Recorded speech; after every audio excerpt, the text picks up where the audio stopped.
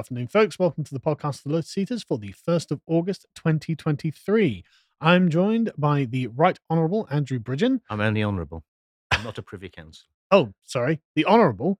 I think I did that last time as well. I'm sure you corrected me on that It's last only a time. matter of time. But MP for the Reclaim Party and all-round interesting chap, because you're getting stuck into things, aren't you? So I thought that the first thing we'd do is talk about your ongoing war against the orthodoxy regarding the vaccines. Would you like to tell us, just give everyone a kind of background on how you've been approaching this, as in how you came to be maybe a member of the Reclaim Party, and then what you've been doing regarding the vaccine harms? How long have we got? About 20 minutes. About 20 minutes. Okay, I'll give you a brief resume. I've been sceptical of the response to the pandemic response. The lockdowns, voted against the last two. The Plan B, I voted against everything. Skeptical about the masks, and obviously that's now proven that they're no good at all. That was pure psychological warfare and control. And I think the boiling point for me came when the MHRA in the end of November 22 asked for a recommendation that the experimental vaccines were rolled out to children down to the age of 6 months. I'll declare an interest. I do actually have a 4-year-old. Well, I've got kids of that age Yes, too. and I don't think anyone's going to begrudge you for having an interest in the welfare of your own children. and other people's children. And and other people's children. So there's no. I knew that there was going to be a huge political backlash when I laid out the fact that in my view, and the view of a growing number of scientists who aren't on the payroll of Big Pharma, in fact, most of the scientists who aren't on the payroll of Big Pharma, that the vaccines are neither. Well, we know they're not effective. They don't stop transmission or contracting the virus, and they're not safe. They are experimental, which is why Big Pharma needed to have immunity from prosecution. And you'd have to think, maybe if they were safe and effective, as they keep being told all the time they are, surely after billions of doses have already gone out around the world, they wouldn't still need immunity from prosecution. And it's also interesting that the Indian government have refused Pfizer a license with immunity from prosecution on the basis that they said we want to do an independent study of whether your vaccine is safe and effective.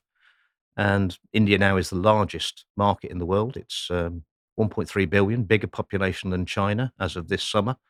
And Pfizer declined the generous offer of subjecting their product to a full independent evaluation. Well, we learned this. So they'll forgo the biggest market in the world. We learned this from the leaked Albanian contract, didn't we? That they were not only immune from prosecution, but I believe it was in there that they didn't even have to deliver the product. Like it was such an unbelievably lopsided set of arrangements that no reasonable person would go into any contract where the scales are so weighted. Well, surely Ursula von der Leyen would. Well, isn't her husband one of the executives? Well, yes. It's all very incestuous, isn't it? Yes. There's a lot of money being made. So I spoke out on the 13th of... It's just a quick thing there. I saw a thing where it's something like, the overwhelming majority of Pfizer's profits now are coming from the vaccine. A company that never made a vaccine before Bill Gates, the great philanthropist, put in £55 million in September 19, just before the pandemic. Also, the company that's had to pay out the most in compensation to people. You mean fines? Yeah, fines. Yeah, it's 33 billion. The big pharma itself has paid out 33 billion in fines over the last 10 years for harms and misrepresentation. Yeah, and Pfizer themselves are the ones who have paid the largest single payouts because they're a trustworthy company.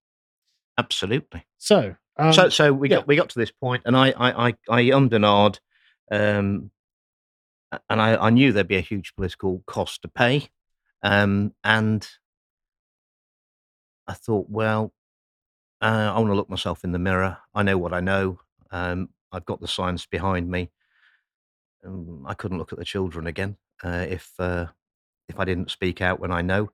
And also, my degree from university is in all the right things. Mysteriously, it was only something I was interested in. I never used it. So, And what was it again? biological sciences, subsidiary biochemistry, specialising in genetics, virology, and behaviour. Right, so you happen to be exactly perfectly placed to So, actually have expertise on and this. it's a long time ago, but I've tried to keep my knowledge up. But Yeah, it does mean that when current scientists and leaders of the science give me the papers, I can read them and understand yeah, what they're talking about. yeah, So I'd read a lot of papers, seen the Omicron stuff from South Africa and spoken to them directly. So I knew that was the best thing that had ever happened mm, because viruses mutate to be more transmissible, less pathogenic, which yeah, is what Omicron was from the South African evidence. Plan B was a load of old rubbish. So I spoke against that. And in the end of that debate, I said that the words I get, it'll be in Hansard at the end of that speech, will be that the only pandemic the world's really been suffering in the UK is a pandemic of fear, and it's got to stop yeah, now.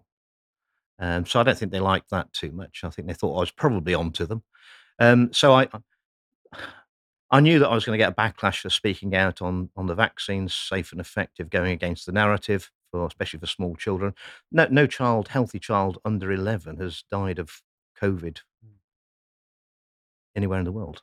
So I thought I could probably explain to the most pro-vaccine person that there was a risk from the vaccine, and there was basically no risk for healthy children from COVID itself, especially not when we got to Omicron, mm, which had a transmission rate, an R rate of about 12 or 14. I think the original Wuhan strain was an R rate of 2 or 3. Well, I mean, we couldn't stop that spreading. So what chance have we yeah, got of stopping whatever measures were taken? Even China, with their draconian lockdown, couldn't stop the spread of Omicron. yeah, Not on 14. It's just too transmissible, and then it was endemic in the population. So I thought I could persuade the most pro-vaccine person that this was a bad idea, vaccinating babies mm, with these experimental vaccines. So I did the speech, and from that moment on, I was cancelled by the mainstream media, completely blacklisted. Um, and then I was on the media a lot before that, and the newspapers and everything. They just yeah, don't ring me anymore. In fact, they run away from me. The lobby run away from me. The lobby all know it's absolutely true. They are scared to death because they do not know what to do because they can't speak out because they're and my colleagues obviously. I think I've been one of the top 5 items in a Conservative MP's inbox since that date. And although the speech was never mentioned in the mainstream media, it probably has had been seen 30 million times on social media. So it's had a lot of coverage. People then write to their MPs. The government prepared, and I got hold of the PRU because I was still in the Conservative Party at the time. yeah, Got hold of the PRU letters, and the letters were basically saying I was a conspiracy theorist, and yeah, and all the rest of it, and they were safe and effective. Well, I mean, they've made Conservative MPs not only put their hands in their blood, they're up to their armpits yeah, in it, so they're committed.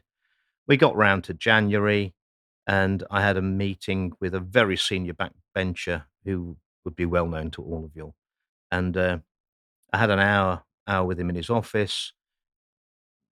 He'd spoken to the party, and at the end of that hour, the takeaway message was I was told there is currently no political appetite, Andrew, for your views on the vaccine. There may be in 20 years' time, and you're probably going to be proved right. In the meantime, you need to bear in mind you're taking on the most powerful vested interest in the world with all the personal risk for you that entails. mm.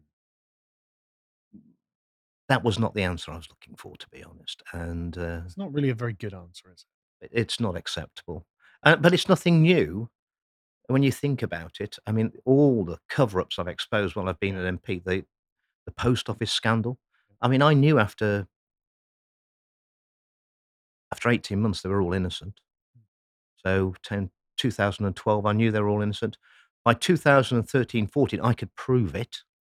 And I went to every news agency there was on a regular basis, ITV, BBC, all the major newspapers, and said, this is the biggest miscarriage of justice ever. There's 736 sub-postmasters criminally convicted. This is how, and I've got all the evidence. And they wouldn't talk about it. They said, we don't talk about that. It's exactly the same as the vaccine harms now. yeah. Well, I mean, It seems a little more the government serious. covered up that for 10 years. Yeah, So it's not out of, obviously, they would be confident they could cover the vaccine harms up for 20 years. Yeah. I'm determined that's not going to be the case. So I've spoken out again on the 17th of March using the ONS, figures that were given to the UK Health Safety Agency, and they'd been given them in November before the MHRA had asked for permission to roll out the vaccines to small children. And this gave the numbers needed to vaccinate. And when you worked out it was 1 in 800 average from Pfizer and Moderna's own trial data, Yeah. 1 in 800 would have a serious adverse event. When you need to vaccinate 934,000 healthy 40 to 49-year-olds to keep one person out of hospital, that's not out of intensive care. Yeah. Well, not only the numbers, I mean, the explanation for the fact that the NHS is overwhelmed, a lot of it has been the vaccine harms. So, and also the cost. I mean, you're talking £30 million to keep one person from going to hospital presenting with COVID-19 symptoms, not going into intensive care. It was much more than that, millions. And at a cost of, 1,100 people would be in hospital or dead. Well, I mean, bonkers, absolutely madness. Yeah. I think I described it in my speech as state-sponsored self-harm. So can we? And although the government will say that Yeah. they discredited all my speeches, Yeah, no, I don't. they weren't able to. They didn't approve the vaccines for babies down to 6 months in December. They did in Australia, America, Canada, all those countries, and Europe. And they didn't. And after my speech about the number need to vaccinate, and also there was 66% vaccine hesitancy amongst NHS staff. Yeah. Last autumn. Yeah. I mean, they know. So after that, then mysteriously again, they didn't take any notice of anything I'd said, but within a week or two, the boosters are only for over 75s and the immunocompromised. So I did get the government to move their position. And where we are now, I've now got evidence which I put into the government, to the Attorney General, from the Hebrew University of Jerusalem. Yeah. Mysteriously, actually, the same academic that I retweeted that got me kicked out of the Conservative Party for... you are suing Matt Hancock, aren't you? Yes, I am, yes. Yeah, of course we are. It's disgusting. Of course we are, the Hancock creature. And what this evidence shows is that Pfizer have misled the country, well, the world. Yeah. That there were 2 batches of the original vaccine they made, one which they tested on 44,000 people, which got them approval. But I mean, if you actually look at that trial data, which they tried to hide for 75 years, I mean, it's shockingly bad, but it's not as bad as the vaccine yellow card and VAERS reports would say, the one they rolled out. The reason is that the vaccine that Pfizer actually rolled out was not the same one that they tested on 44,000 people. And we know that for sure. And the MHRA, I was going to ask you, how do we know? Well, the evidence is not only of the academics at the Hebrew University, who are not scientists, they're criminologists. They went through the papers. They're fraud investigators. And they found that there were 2 batches. So basically, the one that was for 44,000 people was a handmade specific batch of vaccine. So it was like a prototype that everyone was working on just to make 44.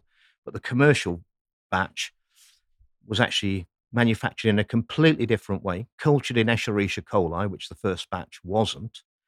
And you can prove that you'll remember that when the vaccines were rolled out in the UK, after the first day, there was a change of policy, and they said everyone's got to stay at the vaccine centre for 15 minutes to test for anaphylaxis. Yeah. Well, they weren't suspecting anaphylaxis because all the test data they'd been given, that 44,000 batch that was trialed on those individuals, that wasn't cultured in Escherichia coli. You only get anaphylaxis with endotoxins in the vaccine, and they come from culturing in bacteria. So basically, it's like, as far as the vaccines are concerned, the Pfizer vaccine, it's a bit like the public was shown a car in a showroom, which they thought was the one they were buying. But the one they actually got was out the back, and they never saw it, and it's never been tested on anyone. So there could have been no informed consent because everyone was told it's safe and effective. We've trialed it on 44,000 people. Mm. I mean, those results were shocking. I mean, it should never have had approval off that, but they gave it approval. But that wasn't what the UK population of the world got. Also, the booster was a different vaccine as well, which was untested. And we can tell that by the difference in the harms. And the extra harms is not because it's a cumulative third dose, because even people who just had the booster got different harms too. Right. And then that's all. And they were telling people to mix and match these as well. That mix and matching is a brilliant way of making sure you don't know who to sue. Yeah, I and suppose who it to is. blame. Now, the MHRA must have known. I mean, if I can work it out with my degree from Nottingham University a long time ago, and they can work it out in the Hebrew University, who are criminologists, from the MHRA, they changed the rules after the first day of vaccination because people were suffering anaphylaxis. That means that they knew. They knew that it had been cultured in E. coli. They knew that it was different to the stuff that had been trialed. Now, if they didn't tell the minister, and I've presumed that they didn't tell the minister, that's why the ministers went out and said they're safe and effective when they were untested. Then the MHRA have committed a criminal offence, which has never been tested in law, but by not telling ministers information they would have known, that is a criminal offence. So that's why I sent the papers to the Attorney General. The Attorney General has moved them on to the Department of Health for answer. And all I want to know, really, in the short term is, were the ministers told that this is not the same vaccine that was trialled? It's a different vaccine manufactured in a completely different way. Effectively, it's untested. I don't think they can say that they did, because then they couldn't say it was safe and effective because it was an untested vaccine. And therefore, as I come back to my point, no one could have given informed consent because they were all misled. And I hope they weren't misled by the ministers. Would have been better if we'd just been conned and they'd given us water. Not us, though. I never got vaccinated. So that's the latest bombshell. And on top of that, when you've got the Swiss data which came out 3 or 4 days ago, the test of 777 medical workers post Moderna booster, 1 in 35 showing signs of myocarditis. Yeah, 1 in 35. 1 in 35. Jesus Christ. Yeah, and if you know about it and you don't take rigorous exercise, there's a better chance of recovery. Right. This explains why so many athletes are falling over. Yeah. They're taking rigorous exercise all the time. You see the push for it to be normalized. And they actually looked for it because a lot of it was asymptomatic, i.e. the people who were suffering from these heart problems had no symptoms and didn't realize it. But they've got raised troponin levels, which is a marker, and they'd actually tested, and they ran it against 777 medical workers who didn't get the Moderna booster. So this is the Moderna booster. We know that Pfizer. We know that the Johnson & Johnson vaccine was withdrawn. I tried to have an urgent question on that weeks ago when it was in America. They withdrew it, and the CDC said all stocks to be destroyed. Was the Moderna one withdrawn from Australia? No, AstraZeneca. It was the AstraZeneca. But very, very late.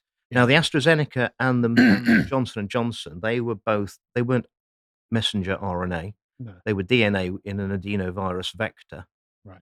It's interesting that both of those have been withdrawn for safety concerns. Well, a number of people in the UK will have taken the Johnson & Johnson, and I thought we should have an urgent question. What advice is the government giving to these people?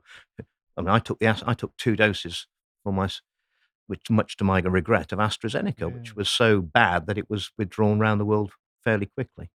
Although it's interestingly, that is still being pumped out under a different name in India, manufactured in India as Covishield. So glad I never took any of the vaccines.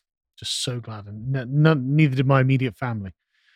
I just said no because I don't trust it. And it's not because I have any knowledge of it. It's just because I'm really skeptical of the government. So can we talk about the excess deaths?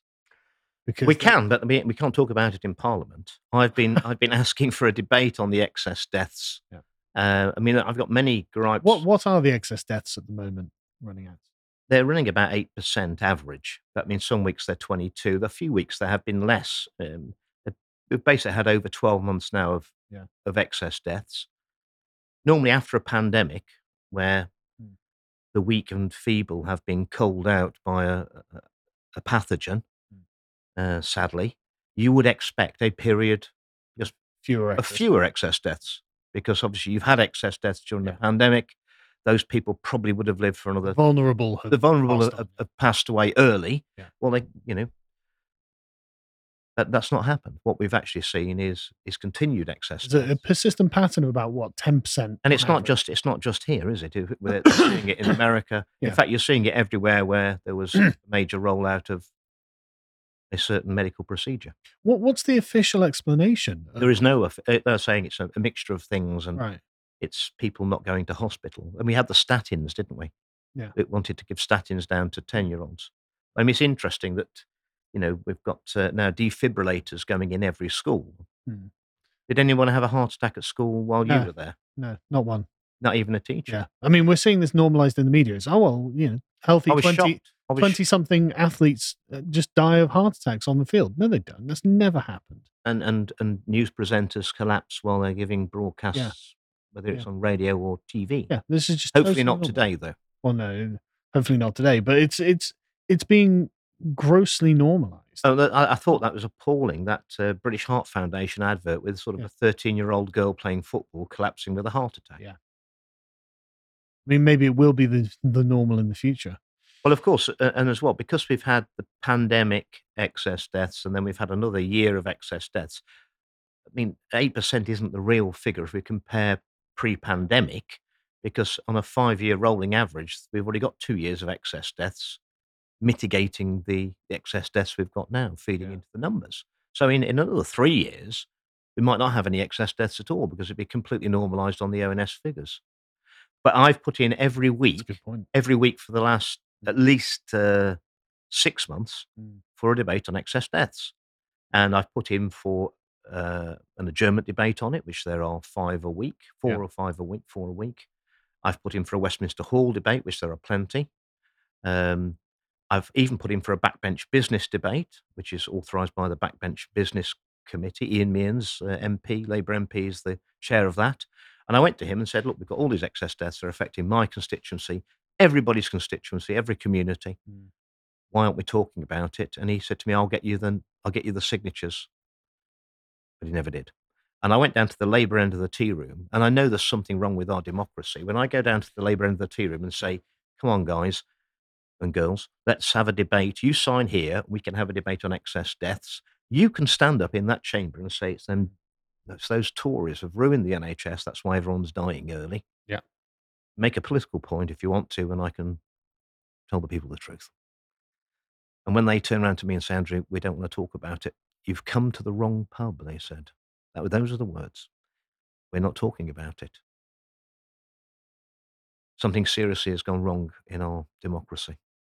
So we can't have a debate about it. That's so sorry, but it's true. Just to think, just a thing on the Labour Party, that's awful, because that's clearly them essentially electioneering and avoiding a difficult topic that.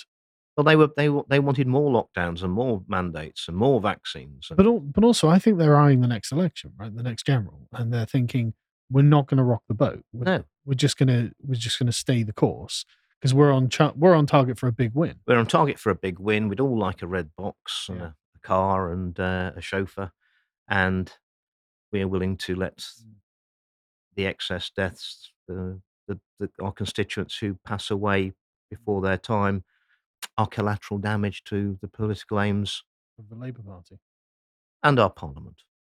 All of them. All of them. It's appalling. I'm appalled.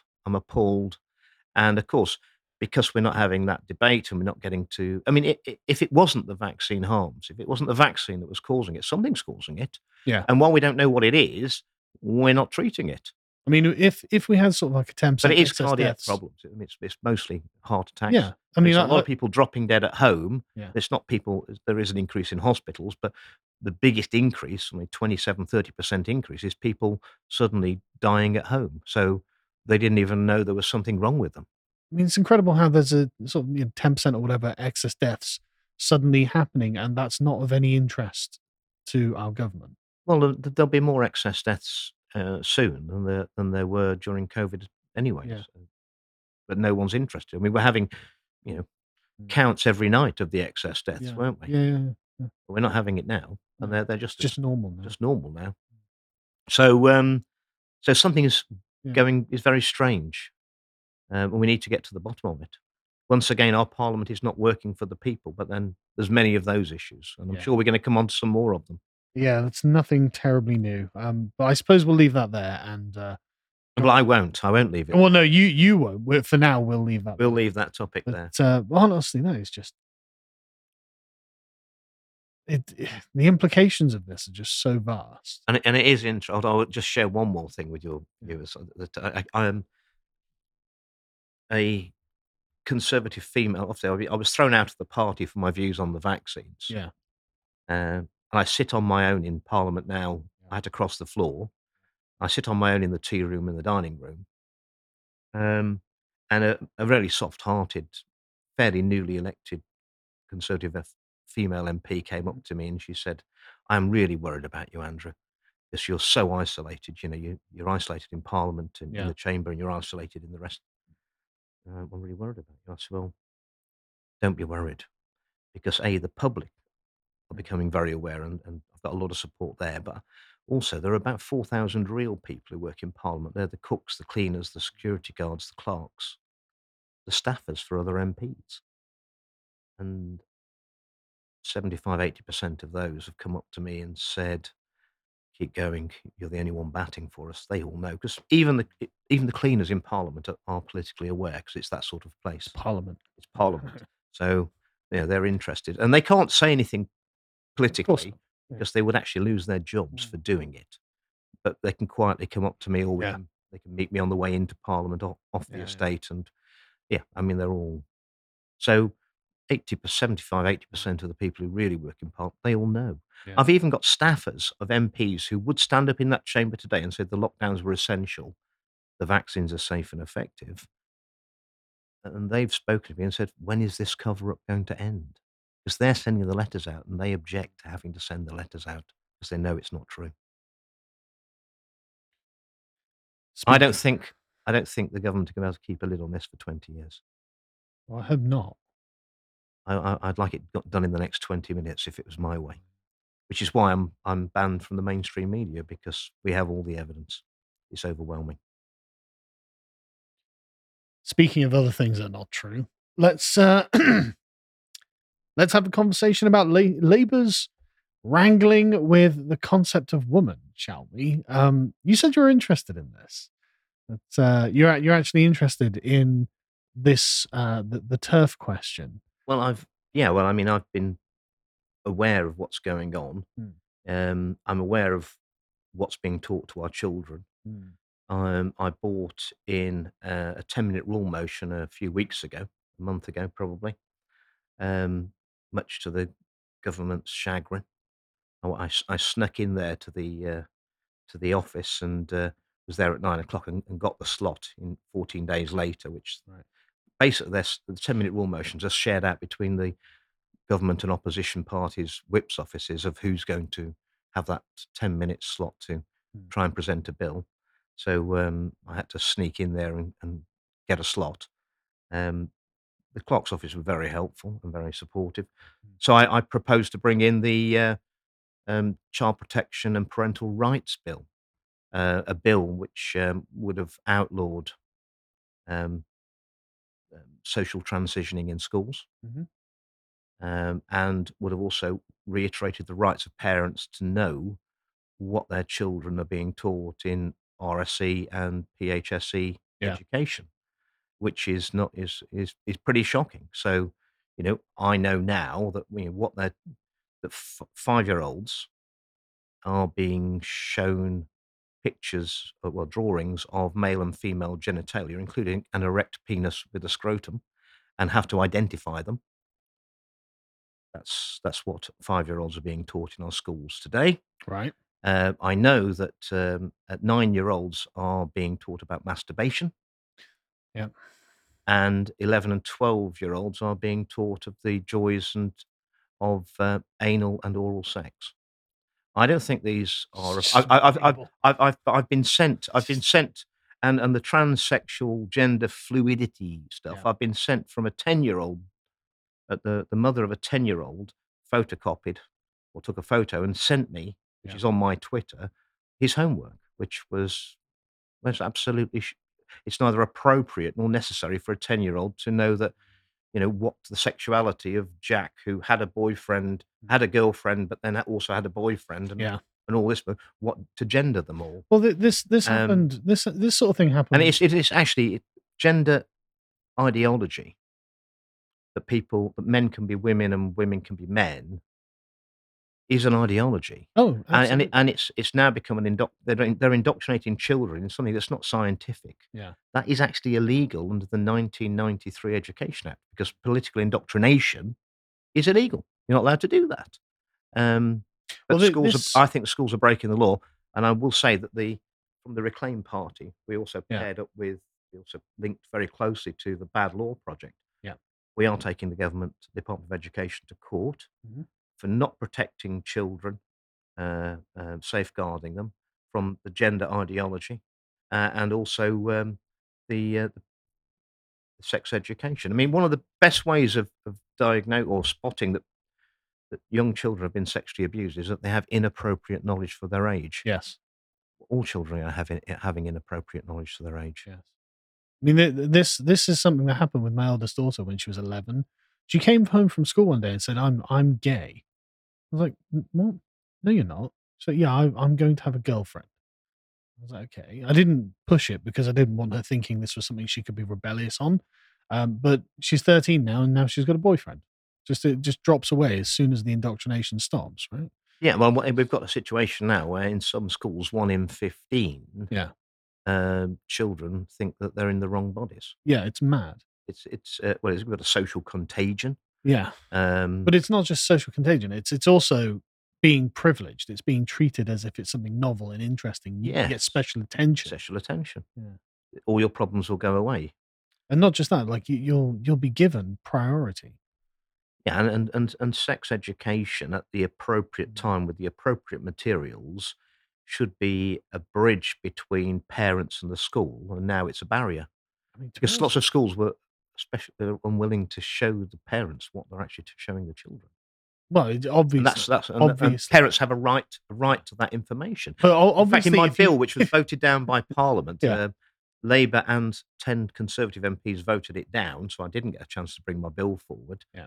That was absolutely unbelievable. If anyone's trying to, it was called despicable. I was called despicable by a Labour MP who opposed the bill. Well, if you're not being called despicable by a Labour MP, I think you're doing something wrong. I know what makes them cheer. But it's also interesting now that it raised such the profile that you've got people like the blunt instrument, that is Lee Anderson, the deputy chairman of the Conservative Party, writing in the Express only a couple of days ago, a month after I brought my bill in, which they could have easily got through, saying that I've told Rishi he's got to drop all this trans stuff in schools. He does. Completely. Well, of course he has. Yeah, but and now I pointed out in the bill that it was in a question to the leader of the House a couple of weeks ago that it was interesting. They were pushing all this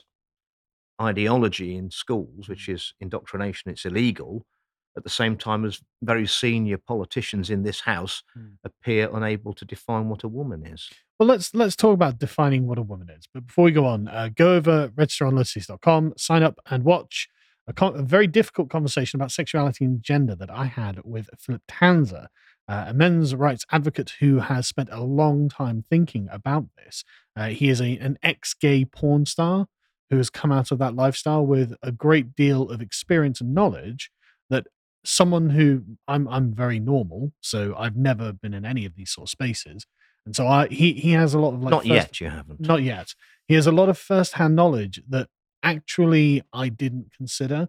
The question of gender roles is actually one between men and women, and therefore gay men and lesbian women actually don't engage in gender roles in the same way as straight couples do. And so that changes a lot of the perception and underlying dynamic of how they express gender. And so this is his argument why LGBT actually is correct rather than LGB and T as a separate thing. So actually there's an anomaly in the understanding of gender that each of these categories have. It's a very interesting conversation. But they are a minority of about 2% of the population. They are. We'll and how could the view of a minority then be absolutely inflicted upon the majority? Yeah, well, we'll go into this. So Annalise Dodds, the was he Shadow Health Secretary, is she? Wrote an article recently in The Guardian saying that the Labour Party is going to try and thread a very fine needle on this subject, which I think is very interesting.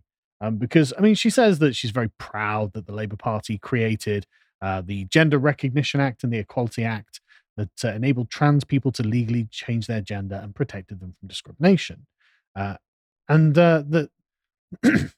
But she wants to be able to commit to protecting women as well. Because, of course, we saw this with Nicola Sturgeon. Well, it's the hierarchy of victimhood, and when they come into conflict with each other, Labour go into a spin because everyone's a victim, and who's a bigger victim. But also, there's an intransigent conflict here, as Nicola Sturgeon found out. It's if a person can identify as a woman, then a rapist can identify as a female and get put into a women's prison, which is something that she had to deal with and was very damaging to her. We'll have to build more women's prisons, but not for women. Well, that's exactly only for people who are declaring as women. That is exactly the petard that Sturgeon got hoisted on. In fact, so they are women sometimes, but not women other times. It's basically what it came down to. Yes. I mean, can you be raped by a woman? Can a woman be raped? Legally, no. Legally, it requires an appendage. Yeah, and so legally, a woman can't rape a woman, and therefore. What are all these? What would you be charged with? What are these women rapists doing in prison? Exactly.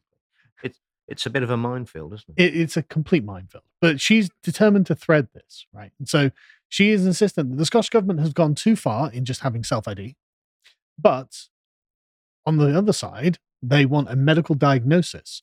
So if a person has been medically diagnosed as having gender dysphoria, which is no longer a psychiatric disorder, apparently, and that's where you get the problem of the girl who's identified as a cat. Kind of, yeah. Because really, she needs to have some help. Yeah. But then if they referred her for help and she couldn't be a cat, then where does that end for them? And why can she not be a cat? I mean, I know why I think so, but from their point of view, why do they? Well, it'd be rather messy with the toileting facilities, wouldn't it, in the cat litter? So the point is, Annalise Dodds here is trying to thread this very fine needle where we end up protecting women's only spaces, so no males and female spaces, but also we want to include. How do you do that when you don't know what a female or well, exactly. She doesn't say, actually. She doesn't have an answer, but that's what she's trying to do. And so the question goes on to, what is a woman? How do you identify who is appropriate to be in a female-only space? And of course, Keir Starmer famously said that 0.1% of women have got a penis. Bonkers. Yeah, it's mad. It's absolutely mad. And that would be the one that happens to be with your female children in the change. Yes. Lovely. Rishi Sunak had a solid answer on this. He said the woman is an adult human female. And then Keir Starmer started hanging out with Tony Blair. And right on the heels of that, Keir Starmer was like, actually, a woman is an adult human female. Well, Captain Hindsight. Yes. But this is very obviously, Tony Blair has sat him down and gone, Keir, this is... promoted to Major U-turn. Yes. You have declared that the women with penis constituency is 0.1% of the population. Yeah, they're not the voter base. But we worked out that was bigger than the capacity. That 0.1% of the female UK population was bigger than the crowd capacity at the football stadium in Leicester. And there'd be a few queuing up outside. I imagine that it is. I mean, that's a lot. Yeah, that is a lot, but it's obviously not the case. But anyway, yeah. So Keir Starmer is going to be walking back the self-identification option, which again, Annalise Dodds has agreed with, that it has to be a medical diagnosis that upholds the legitimacy of applications and confidence in the system. He was on Radio 5 about a week ago, and he was just like, well, a woman's an adult human female, let's clear that one up. And it's like, oh, thank God. With two X chromosomes. With two X chromosomes, we have arrived at the position of reality where a woman is a female, human, and she's an adult. So finally. Well, he's Finally. that's a shame because when he hadn't done that, I mean, he just couldn't relate to over to 51% of the electorate. Yeah. And he's, as he says, we've decided that self-identification is not the right way forward. So essentially, he's had to choose a side. You've got on Well, one ultimately, side. this is because of the increased awareness that we've raised in Parliament, Yeah. and he's been forced to. He's chasing votes. It's not what he really believes, is it? Well, honestly, I don't know what he really believes. That's the thing. I mean, I know that on the left, they want to expand the definition of woman to include males who identify as women. And so that's the constituency they're trying to serve, activists, the radical left activists. You do realise it's all this trans stuff is pretty anti-gay, lesbian, because there wouldn't Sure. be any gay or lesbian people because they'll all have to transition, won't they? That is another issue that's happening, yes. I mean, that's, tomboys are being called men. And, yeah. being, we're always going to have, effeminate men. There will be effeminate men out there, and there will be masculine women. A bit butch women. But that's always we've always had them. But then now they'll all be transitioned. Well, that is ultimately there won't be any gay people or lesbians because they'll have transitioned and they'll. It does raise the question: what happens to gay men if they become women and still engage in relations with men? Then they're not gay anymore. So you are right. This is an attack on that identity, should we say? But the point being, he's trying to serve a constituency of very radical left wing activists, and he's also trying to maintain a constituency of people who are relatively normal when it comes to gender relations. And of course, this can't be done, and so Keir Starmer has finally fallen on one side, which is the side of normalcy, which is women are adult human females. Now, you can imagine this was received fairly poorly by the radical left-wing brigade, who are flying their little flag to say we're crazy. He's ruled out this, and this is just something they're very angry about. I do love the hypocrisy of the left. I mean, at least it's one of their only consistencies. They didn't have double standards. Wouldn't be the left. Yeah, they wouldn't have any at all. But this is just the general result, the response from average radical left-wing activists, which is, I will never vote for Labour. In fact, if we go back to the previous one, if we scroll down, can I scroll down? Can we go down to the next tweet under there, John, just so people can see it, right? They say, if you're opposed to such policies, then don't vote Labour, vote Green.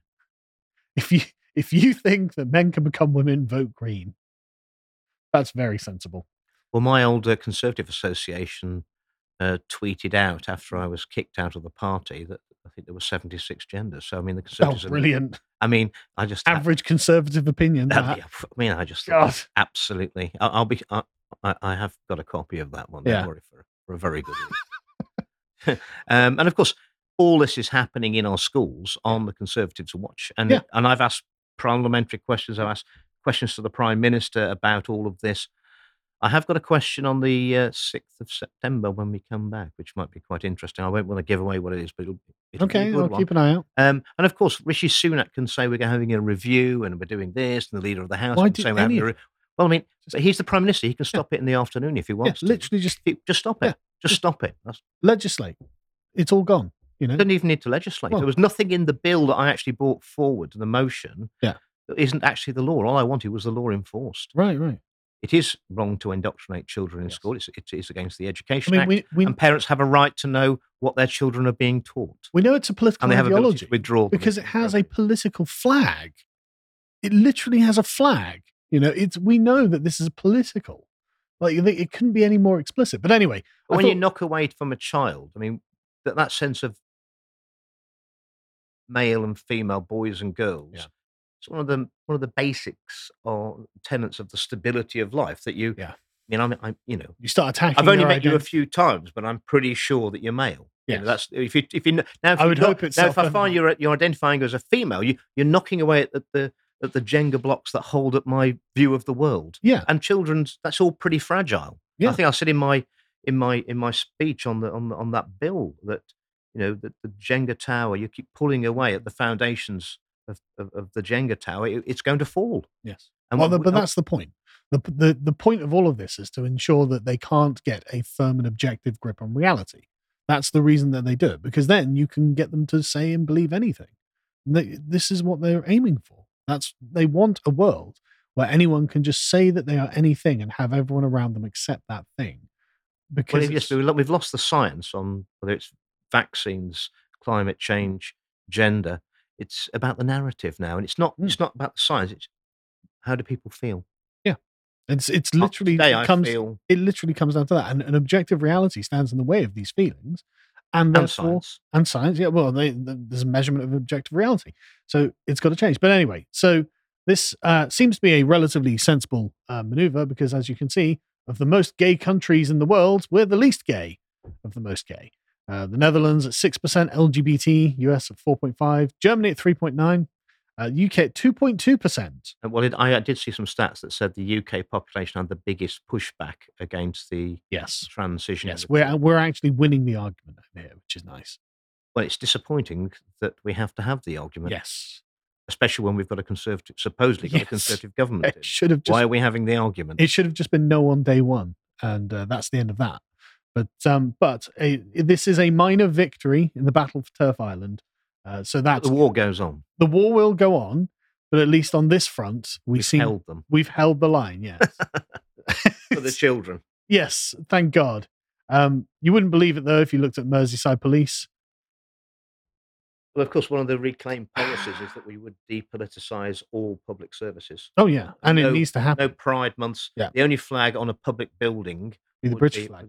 the Union flag. Which I mean, maybe a regional flag like an English or Welsh flag or Scottish flag. Maybe. You know, I would accept that. This, no, just disgusting. I hate it. Anyway, we'll leave that there. Let's go on to talk about climate change in the BBC. So, have you been following the trend recently Yes. of people noticing? I've been getting a bit hot under the collar about it, actually. Overheated about it. People have been noticing that the weather maps that they're being presented with are slightly apocalyptic, actually. And the BBC actually got wind of this because enough people were complaining on social media, like, hang on, we're actually not all dying in an inferno. I've had people texting me from Cornwall saying, I don't know what's going on in London, but it's so cold down here in July. Yes. We've had to put the heating on. Yes, well, Can we have some heat, please? Yeah, we had to. I mean, I hear there's been a heat wave in the Mediterranean, which good for them because we haven't been getting that. And it's just where everyone wants to go on holiday there. Yeah, exactly. It's summer, isn't it? Exactly. Crazy. This is why people go on holiday to the Mediterranean because it becomes nice in summer. It's not going to rain, probably. Yes, and I mean it would have been less impactful had the weather in the UK not been so bad. I think it'd been less of a contrast. And these wildfires, it's just. Well, I'll talk about all of that in a minute, in fact. But before we begin, go over and read this latest article by Simon Webb, one of our favorite historians, who's just talking about how climate change has become a religion for young atheists, because it's not the entire religion itself, but there's always an apocalyptic element to the religions. There comes an end of days where the sin of mankind shall be washed away by a wrathful God, and that's what climate change actually is. It's a secular version of this. Oh, and I'm not saying that it's not man-made or anything like that. I don't know. I'm no expert on climate change, but the narrative as well. Man has done this. Bit of it might be man-made, but I could believe some of it is. But I mean, the IPCC is only allowed to look at the anthropogenic part, though. Yeah, and that might be 5-10% of the warming might be down. I would be shocked if it was only one thing that was causing. Somebody tweeted out to me or text me the other day. It's amazing. As humans, we can't find a solution to the homeless, but we can raise the temperature of the world. Yeah, and if we can't even figure out what gender belongs in which bathroom, how are we going to save the planet? Anyway. So as we were saying, the weather for the past month or so has been terrible. This is just recent weather in Britain for the past few days. But if you go back literally for the last month, it's been non-stop rain. It's been awful. As you can see, like highs of 15, lows of 14. There was one day with a high of 21. 21 sweltering. Degrees. I know, boiling. Lows of 13, lows of 12, lows of 11 there. It was really cold some nights. Like it's literally even in London, it was cold. November weather. Yeah. We've been getting in the middle of July, which has been really peculiar. And so people noticed that this didn't really correlate with the BBC maps. Sorry, what? So orange, like deeper orange, like sorry, how is that at 10 or 11 degrees, like fiery orange when we've had such terrible weather, right? Another person pointed out, look, they've got that what a yellow is 18 degrees in Ireland. Is it yellow? And that's like nearly white hot, isn't it? That's the no wonder people like looking at this going, hang on a second, I don't really believe this, right? And so I just looked at like the hottest and the lowest months. So we're being told that July was the hottest month ever. And maybe around the world, maybe on the equator, I don't know. But it's not really very relevant to us living in the Northern Hemisphere, where it's definitely not been the hottest. We're not feeling in England, basically. And of course, Antonio Gutierrez of the United Nations Secretary General. Boiling point. Global boiling. It's global boiling, you see. Climate change is here. He flew there in his private jet. He did. Yeah, of course he did. But he says, climate change is here. It is terrifying. It is just the beginning.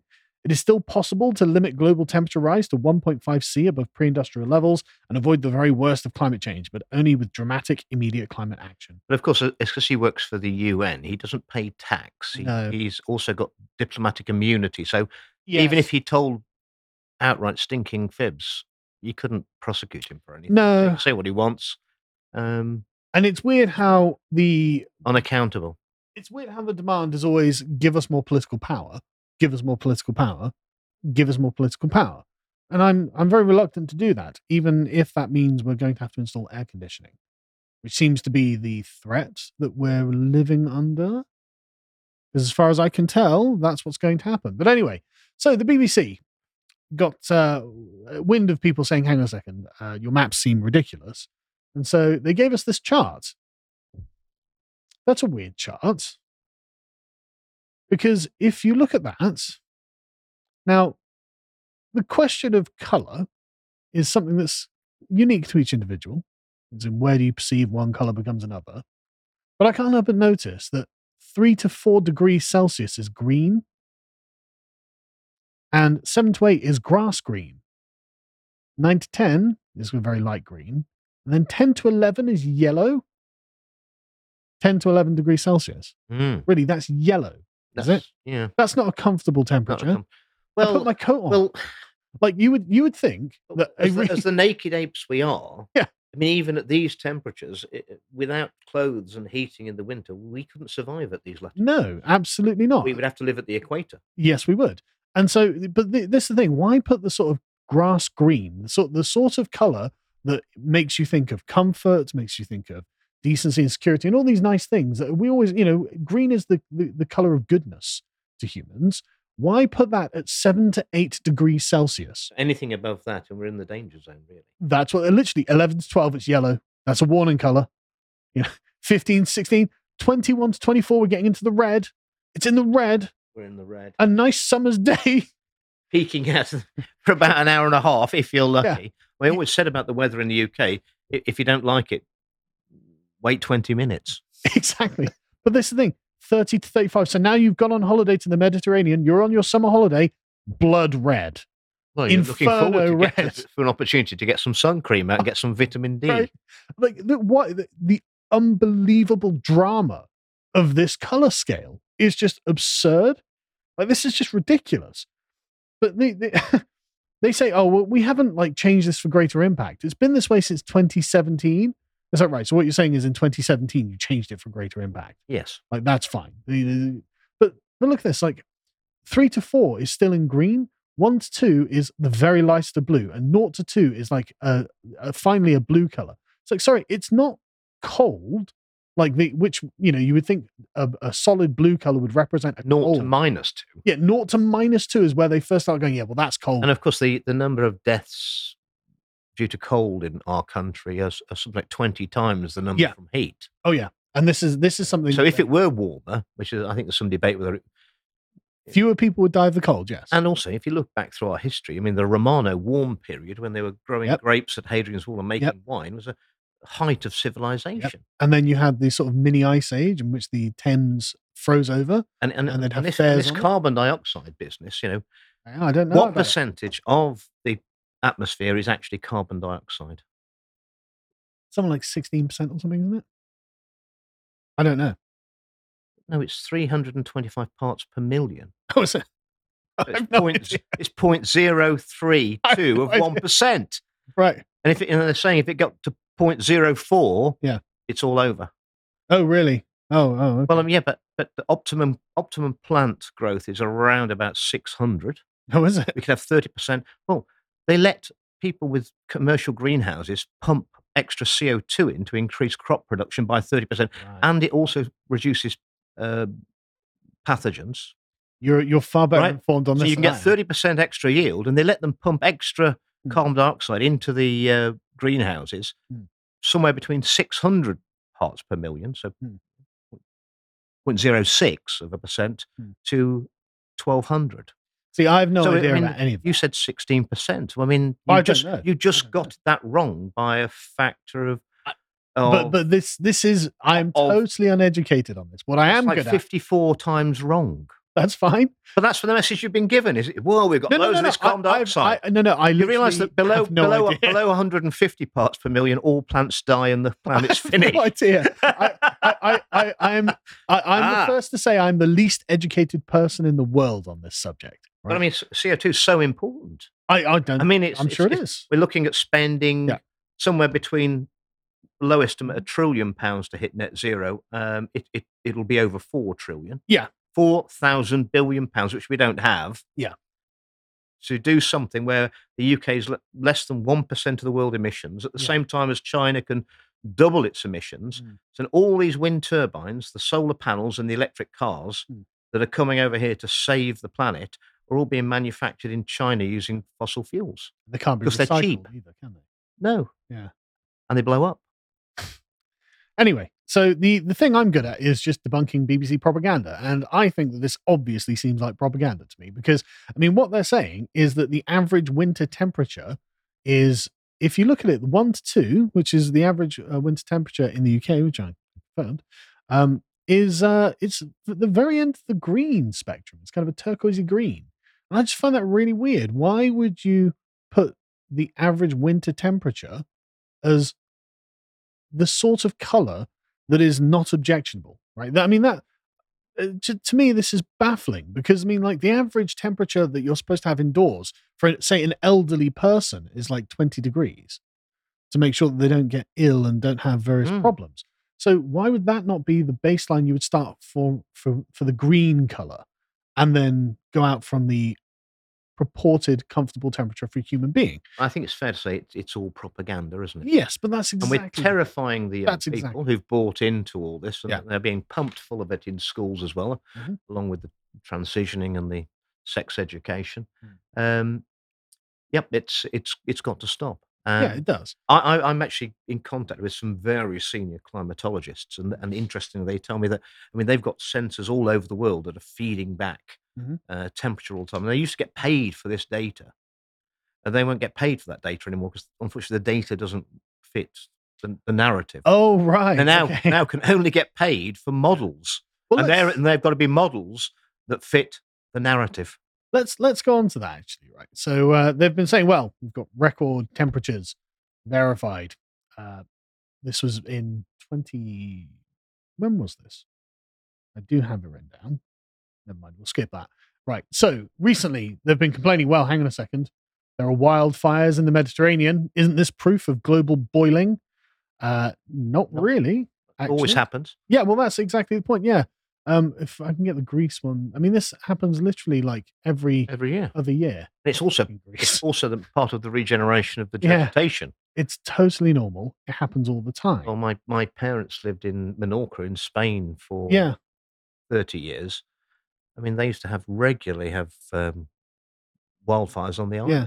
It's not particularly warm. And that's when they're not being started by people who deliberately start them. As the climate change minister for Greece says, 667 fires had erupted, and the vast majority, quote, were caused by human hands. They were either arsons, by criminal negligence, or by intention. And in fact, the Wall Street Journal published an article about this, saying, actually, this hasn't been the case. The percentage of the globe that has been set on fire each year has actually been declining since 2001. Not according to the BBC. Well, yes. Where's the BBC Verify unit when you really need it? They're lying about me. I know. Yeah. I know. it's weird. Too busy making things up. Yeah, I've never been to Totnes twice. I've been once. I don't know why the BBC said I went twice. Have they apologised? Not yet, no. I had to apologise to Farage. I know. I Where was the BBC Verify unit over all that as well? Great question. It's almost like it's a political propaganda arm. Who would think it? But just a quick thing here. They point out that the data is unequivocal. Since the early 2000s, when 3% of the world's land caught fire, the area burned annually has trended downwards. In 2022, it's trended down to a new low of 2.2% of burned. And that goes along with all the figures for extreme weather, tornadoes, hurricanes, massive storms, big winds. All that happens is that there's less happening than there were 30, 40, 50 years ago, but they're more reported on the television. It's all in the messaging and the marketing. That's exactly what they're saying. Instead, the media acts as if the world is ablaze. Completely true. I mean, there have always been wildfires. There are fewer wildfires now. The biggest power the BBC and the mainstream media have, is deciding what's the news, and they've decided that this is the news. Yes. So therefore, it's exceptional. Yeah. And the biggest power is the power of omission. And whatever I send them as the news, like the fact that we've made some discoveries about some medical treatments, they don't want to know about it. No. But yeah, so I thought we'd do a quick summary of this. Basically, everyone at least is aware. Didn't believe any of that stuff, but they were put on the people are cancelling their summer holidays because it's too hot in the middle. Oh yeah, I did see that. That did make me chuckle. Come on, that's why people go. That's the entire point. I want to swim in a warm ocean. I bet you they had more bookings. Those last few seats went with it. Oh, it's really hot out there. Honestly. Oh, that's it. I've got to go. But you can feel the kind of desperation on this propaganda, right? It's like, oh no, the weather's nice in the Mediterranean. Are you sure you want to go? Yeah. Yeah. It's definitely not going to rain all week. You're going to get clear skies. Picnic on the beach every day. Not worry about it. Yeah, but what? Just going back to the thing. Where's the mapping? Right, these maps, I like. People are totally on point by pointing out that this is just awful. Because I mean, like you can see like Switzerland there in the Alps, where it's the sort of greenish color. Okay, well it's 10 degrees. There's still snow there, though. Yeah, exactly. It's going to be relatively chilly for summer, but it's such an obvious attempt to make people afraid of the outdoors. I hate it. I really hate this sort of stuff. It's just so dishonest, and everyone can see it. Everyone can see it. Good. Good. I hope everyone can see it. Well, they can. To be honest, I don't watch the BBC. No, I don't. From 1 month to another. No, I don't. But I follow their BBC weather on Twitter. Like it's been coming up on my feed, and I'm just looking at all of the responses underneath it. And I have tweeted a bit of this, and we did a comparison of 2017. It was a German map from 2017 and now, and it was. And the temperatures are hotter, but it's just the map of the terrain. It was green. Yeah, it's all green. Yeah. But yeah, no, I'm glad. Honestly, I'm really glad that there are so many people in the public who are just not taking this, because this, and the BBC's, they put this article out to say, well, this is how we do it, and that's just normal. And wherever well, since 2017, when we decided to adopt this new system. Yeah, these, because I mean, you can see, like, they know that people are like, hang on a second, this is not representative. I mean, look at that one in 2023 where it's 2021 and it's yellow and orange. They are unappealing colours. Well, it looks like you couldn't live there. Yeah, exactly. It looks like you couldn't. It's uninhabitable. Whereas, in fact, everyone was having a nice sunny afternoon. Yeah. And they're doing it on purpose. And it's barbecues. Yeah, exactly. Everyone's going for barbecues. But this continual push to make you afraid. Like, I mean, Gutierrez literally said, we should be afraid. But they want people to give up all hope. And unfortunately, and I've tested this out with psychologists, younger people have got less resistance to this level of propaganda. They're more prone to it because they don't have the life experience to realise. They don't have a point of reference. And also that everything in the newspapers and on the television isn't necessarily, all the government says isn't necessarily the truth. And in fact, they've got a vested interest. So now we've got to a situation now where 1 in 3 of our under 25s thinks that it's not worth getting married and having children because the whole world's going to burn up in 10 years. Well, I don't think it is. Well, it might be a nuclear war if we don't stop Mr. Biden and Mr. Sunak, but I can guarantee it won't be because of global warming. Yes, I am very skeptical that a 1.5 degrees C increase in temperature worldwide is going to destroy anything. And also, as we pointed out, a bit more carbon dioxide would increase food production, which is always helpful. Well, you would think so, but if you were, say, the Dutch government. Well, you've actually got a regreening of the planet. You Mm, understand? So, this very small amount of carbon dioxide, 325 parts per million in the atmosphere, 0.032% of the atmosphere. mhm, To make plants grow, you need water. mhm. So you have transpiration Yep. through the roots, and the stomata underneath the leaves open to let the carbon dioxide in. They need that in there with the water to make the sugars. Mhm. And obviously, the more carbon dioxide about, the less open the stomata need to be. Therefore, you lose less water because the top of the leaves are generally waxed, aren't they? I've no idea. They are. I'll take your word So for you it. lose most of the water out of the stomata. Right. Wait, and they're open to let the carbon dioxide in. Well, if you don't have to open the stomata underneath the leaves as much to get the carbon dioxide, because there's more carbon dioxide, Mhm. you lose less water. That then means that parts of the ground around the Sahara Desert, which don't get enough rainfall normally for plants, suddenly plants don't need as much rainfall because they don't have to open the stomata so much. So what you're actually seeing is the regreening. There's more greening around the planet Mm. because of the extra CO2. Because suddenly areas with lower water now can sustain plant life. Hmm. I had no idea about any of that. That's That's very that's interesting. that's all science. That's 100% correct. So if with higher Mm. CO2 levels, we'll have more areas of the planet Mm. that currently haven't got plant life will have plant life and be able to support it on lower rainfall. There's a NASA study that John's got up, Oh, which there we which go. reinforces exactly what you're saying. Uh, There you carbon go. dioxide fertilization greening the earth, says one study. Can There we you just go. get that map up, John? Yeah. So there we go. Yeah. Yeah. And So that's we're greener than 2016. we've ever been. Yeah. I'm all for that. Oh, I am too. Yeah. And I'm all for going on holiday to nice sunny places because I live in England. Right. Okay. Well, we'll leave that there then and go to some comments. George says the best politician in Britain is back on the show. Oh, you got some fans. Well, I'm the only politician on the show today, anyway. Well, that's true. But you are also the best politician in Britain because you are the only one bringing this stuff up. Yeah, going against the narrative. Yes, with all the personal risks for you that entails, as they say. But I stand with the truth, and I think the people are waking up very quickly now. Oh yeah, and I think that really there is a larger constituency of people who are switching onto this than I think the mainstream is happy to admit. There are And other things, the low traffic neighbourhoods, oh 15-minute cities nonsense being It's pushed nonsense. through. No one's voted for it. No. Those people are Yeah. coming on board as well. Yeah, I mean the more intrusive it becomes in people's daily lives, the more reason they've got to actually look into this. Yes. Say, hang on a second, what's happening here? Why am I being told I can't drive my car to town and how that's going to save the planet? It's not going to save the planet. And all the studies show that it creates more pollution because people have to travel further to get out of wherever they're living. Yeah. So it makes their journeys longer.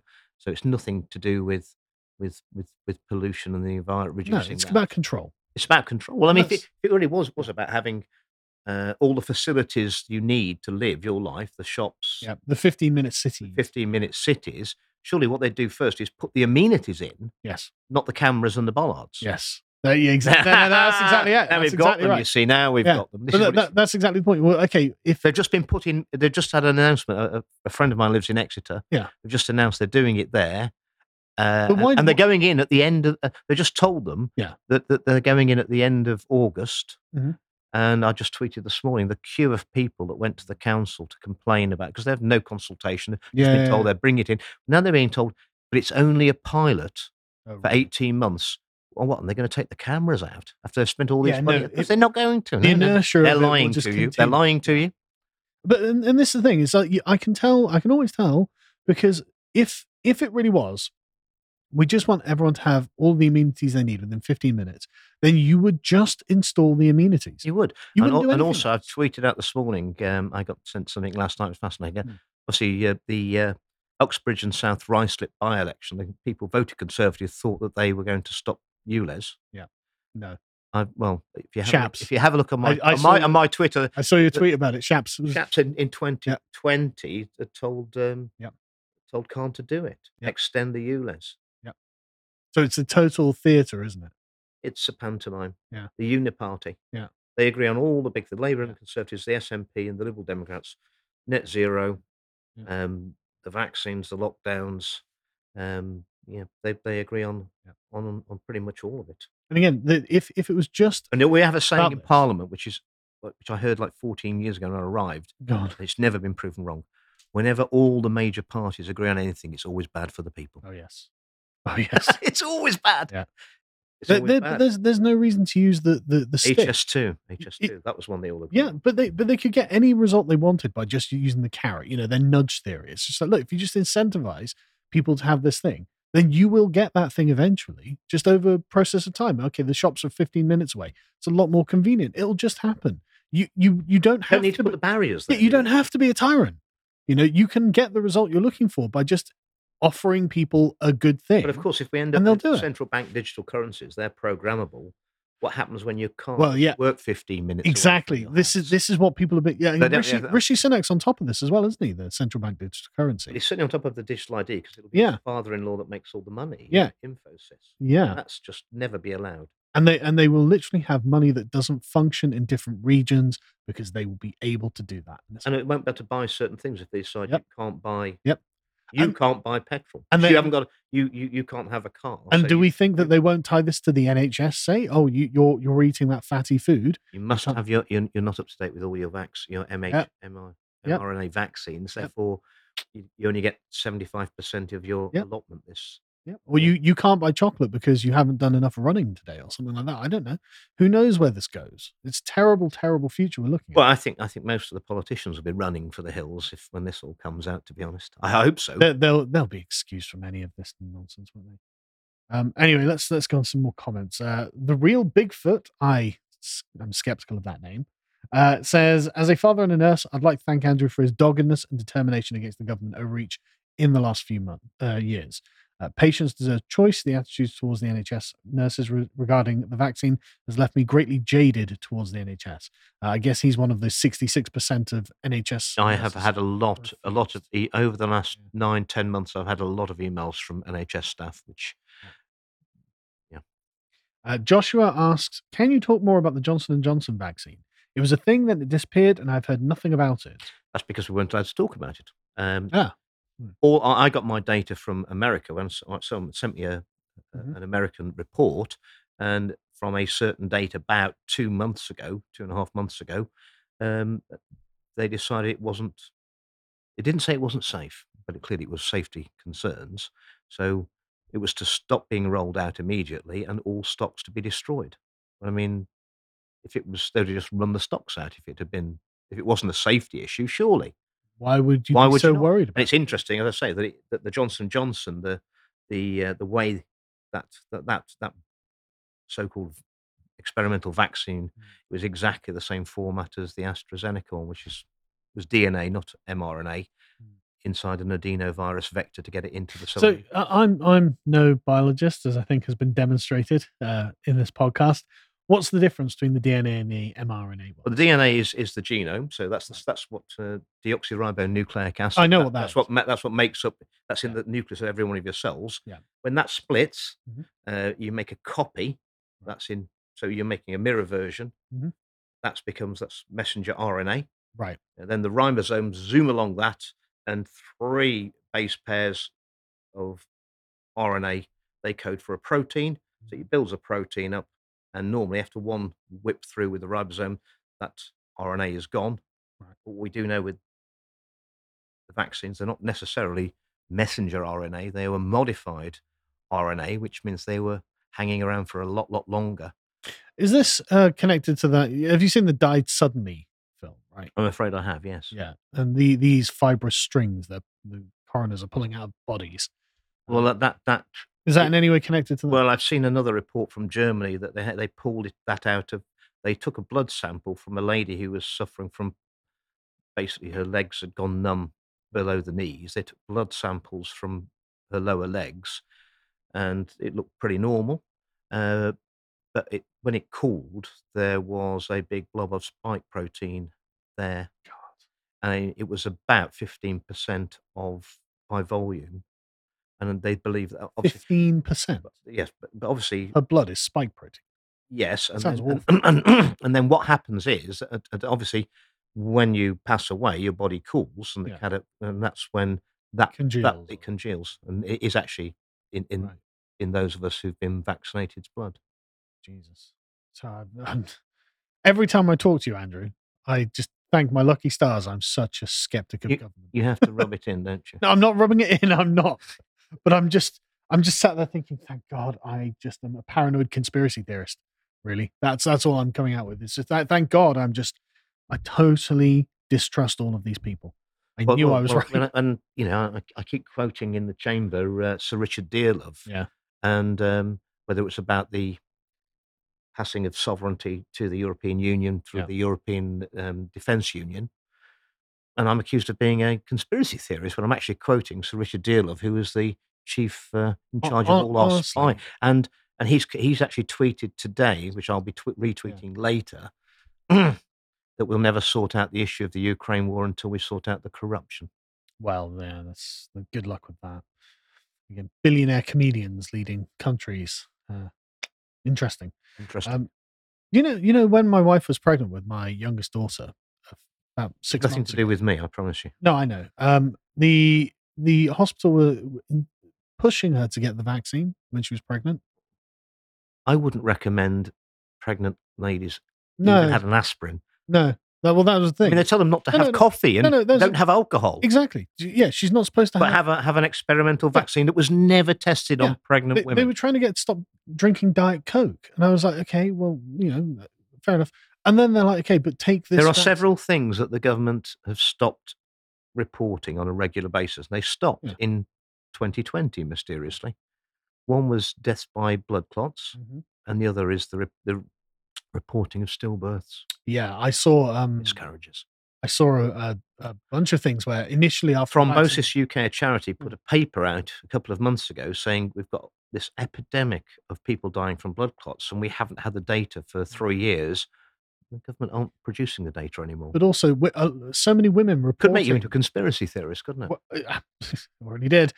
So many women reporting that their fertility cycle, their menstrual cycle, Menstrual has cycle, been totally messed up by the vaccine. yes. And I've heard of But we a originally spike in told about miscarriages. the And vaccine that yeah, not only is it going to stop you transmitting the virus, it's going to stay in the yeah, yeah. injection point. Well, I mean, that wasn't true either. Why would that be true?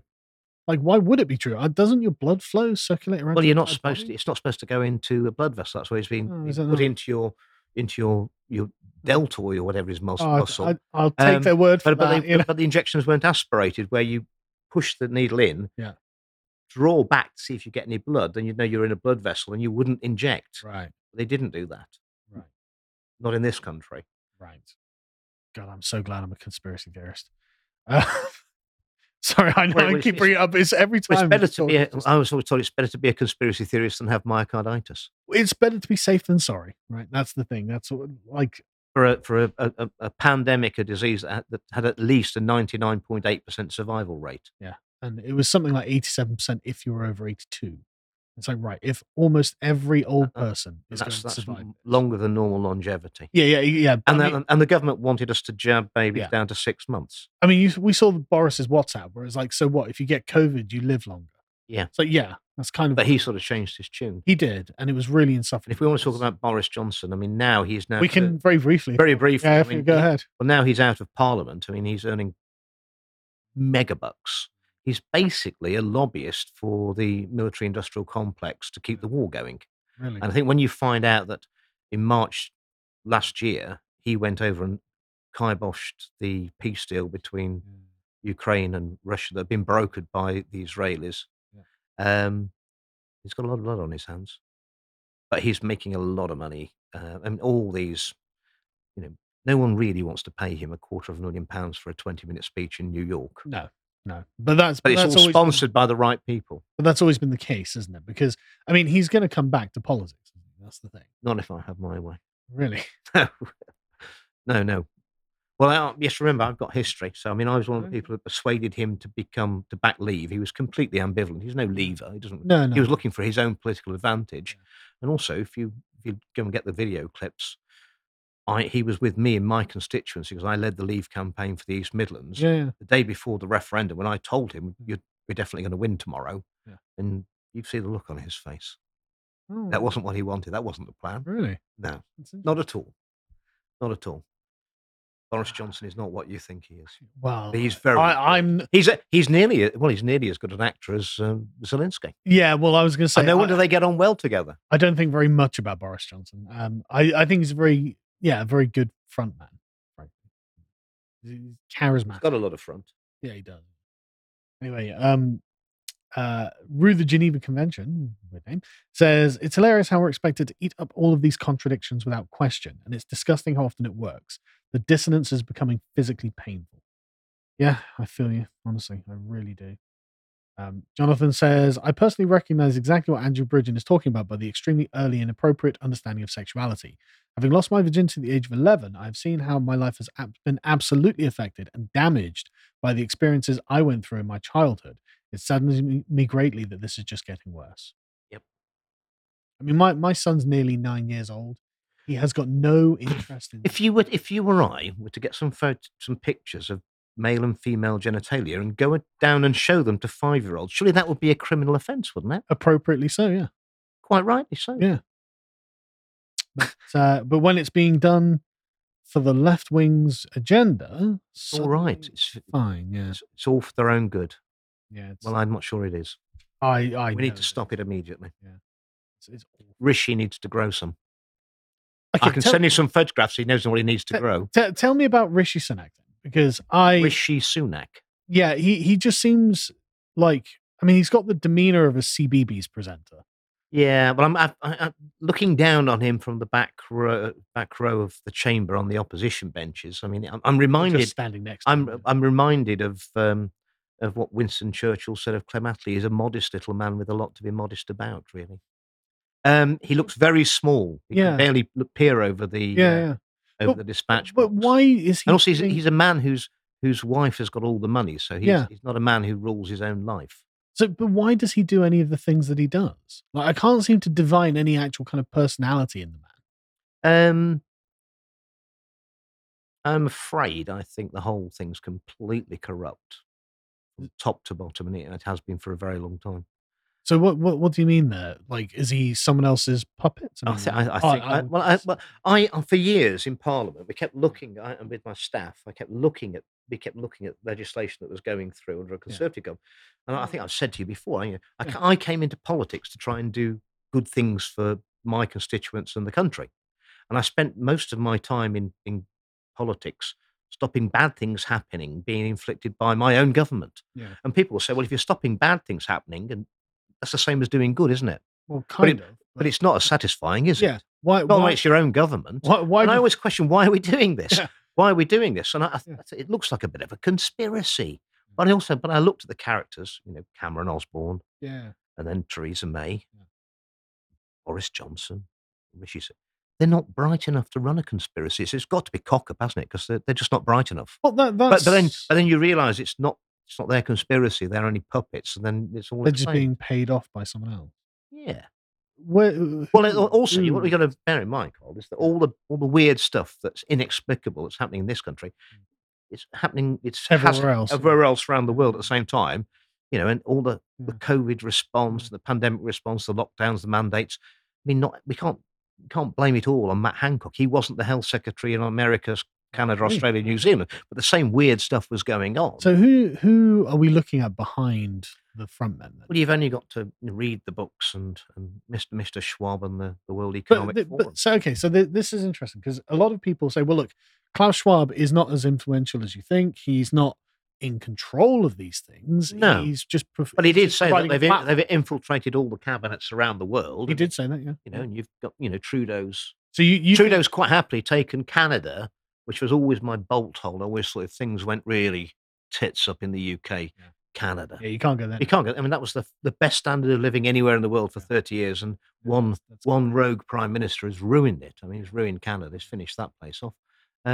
We've got nowhere to. There's nowhere to run. We've got to stand and fight because there is nowhere to run. It's the same weird stuff. I mean, I've spoken to wide awake senators in Australia, and and they've got the same problem with transsexuals going in and Yeah. teaching the children But all so, about. who would you actually? What organisations are we talking? Like Tony Blair Institute, the Bill Gates Well, Institute? Tony Blair's looking to take over the WEF from.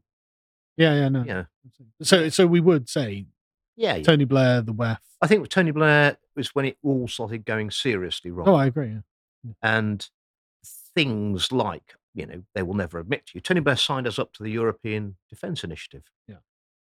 They never told the people, and it's been carried on by every Conservative Prime Minister since without telling the people. Why? Yeah. Because they know it's politically unacceptable what they've decided they're going to do it. I think they were all promised big cuts. Imagine amalgamating all the defence procurement of Europe, same ammunition suppliers, Yeah. everything. There's a But I huge mean, amount of money. huge amount of money for the contracts. I mean, it doesn't make military or political sense to me because if you centralise all of that, you make yourself vulnerable. One strike and you haven't got Yeah, any. But also, there is no sovereignty, yeah, whatever we do. And also, during Brexit, we're pretty much the message was we can't talk about defence yeah. because that was already sorted. Right. And there can be there's no sovereignty without sovereignty of defence, is Yeah. there? No, And there's I. no sovereignty of defence if you don't have control of your own manufacturing your own ammunition. Yep. So we can say, well, a small island, one of our overseas territories is being threatened. We want to go and defend it. We're not sending you the ammunition. Hmm. Well, that's our policy gone, isn't it? How are Yeah. we an independent nation? I'll make a little prediction that within the next 2 to 3 years, our independent nuclear deterrent will not be ours. It'll be under the auspices of France, Germany, and the EU. They want their own nuclear deterrent, and we'll be desperate for money, and they So will. we'll sell it. So there'll be a vote, and effectively we could say no, we don't want to fire them, and France and Germany say yes, we do, and then they'll go. Really? Yes, I've no idea. 100%, Really? 100%. Yes, So that's that's where I think we'll be. We won't. We will sell away our independent nuclear share for Germany and France. So effectively, it'll be a European. We're going to be into that, no doubt whatsoever. Well, I mean, And I I say hope you're wrong. they make Belgium make all the armored personnel carriers, and Yeah. Germany make the tanks because they're Yeah. good at that sort of thing, and we might be doing some of the aeroplanes, but the ammunition's coming from France. I mean, that's it. I mean, Yeah. if they don't send them, that's what we can decide whatever policy we want in our parliament, but we haven't got any materials. Can't do it. So where would you put the locus of decision making for this international? Well, I think Keir Starmer summed it up when In Davos, when he came back from Davos. He was interviewed by Laura Kuenssberg, Yeah. and I've put that out. That got millions of. Yeah. I said this, and from his own lips, Kuenssberg asked him, where do you prefer, Davos or Westminster? And he said, I prefer Davos. I can do business with these people. Yeah. They They basically. suit his temperament as well. Well, I mean, he knows where the power and the money is, and he took his whole cabinet out there. Well, I mean, why is Bill Gates fated every time he comes to this country? He goes to see. He can walk in with any prime minister, and he can do all that. He was with Shaps talking about managing climate change. He was with Barclay talking about pandemic responses. What are his qualifications in any of this? All he does is he puts money in and makes money out of it. And I really object. The BBC, no advertising. Gates had put all the money through his foundation into the COVID-19 mRNA vaccines. And then he was allowed on the BBC to say everyone's got to take these vaccines. Well, surely that was advertising his own products, wasn't it? Yeah. Well, that was against the BBC charter, but not for Bill Gates because his foundation also gives the BBC a lot of. He's bought everybody. And I'll tell you something which I only remembered, which will shock your. Go on. Go on. He's thinking, Get us "My in God." trouble. Yeah, I'm thinking, oh, God, where's this going? So you'll remember we got. I got first elected when in 2010. Yeah. We didn't get enough for a majority, so we had to do a deal with the Lib Dems. Took about a week or so of horse trading. Then we got the message: go to Committee Room 14. The Prime Minister is going to address you. The deal's done. He's been to see the Queen. It's now David Cameron is Prime Minister. So all the Conservative MPs went to Committee Room 14, which is where the 1922 committee meet every Wednesday at 5:00. Guess who walked in behind David Cameron on that day the deal was done? We're not going to say Bill Gates, are we? Yes. Bill Gates walked in behind him. David Cameron introduced him, and he said, I think you'll recognise this gentleman. You could smell the power. He was already there.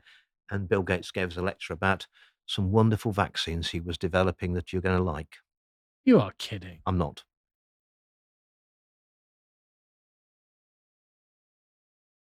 It's just a coincidence, anyway.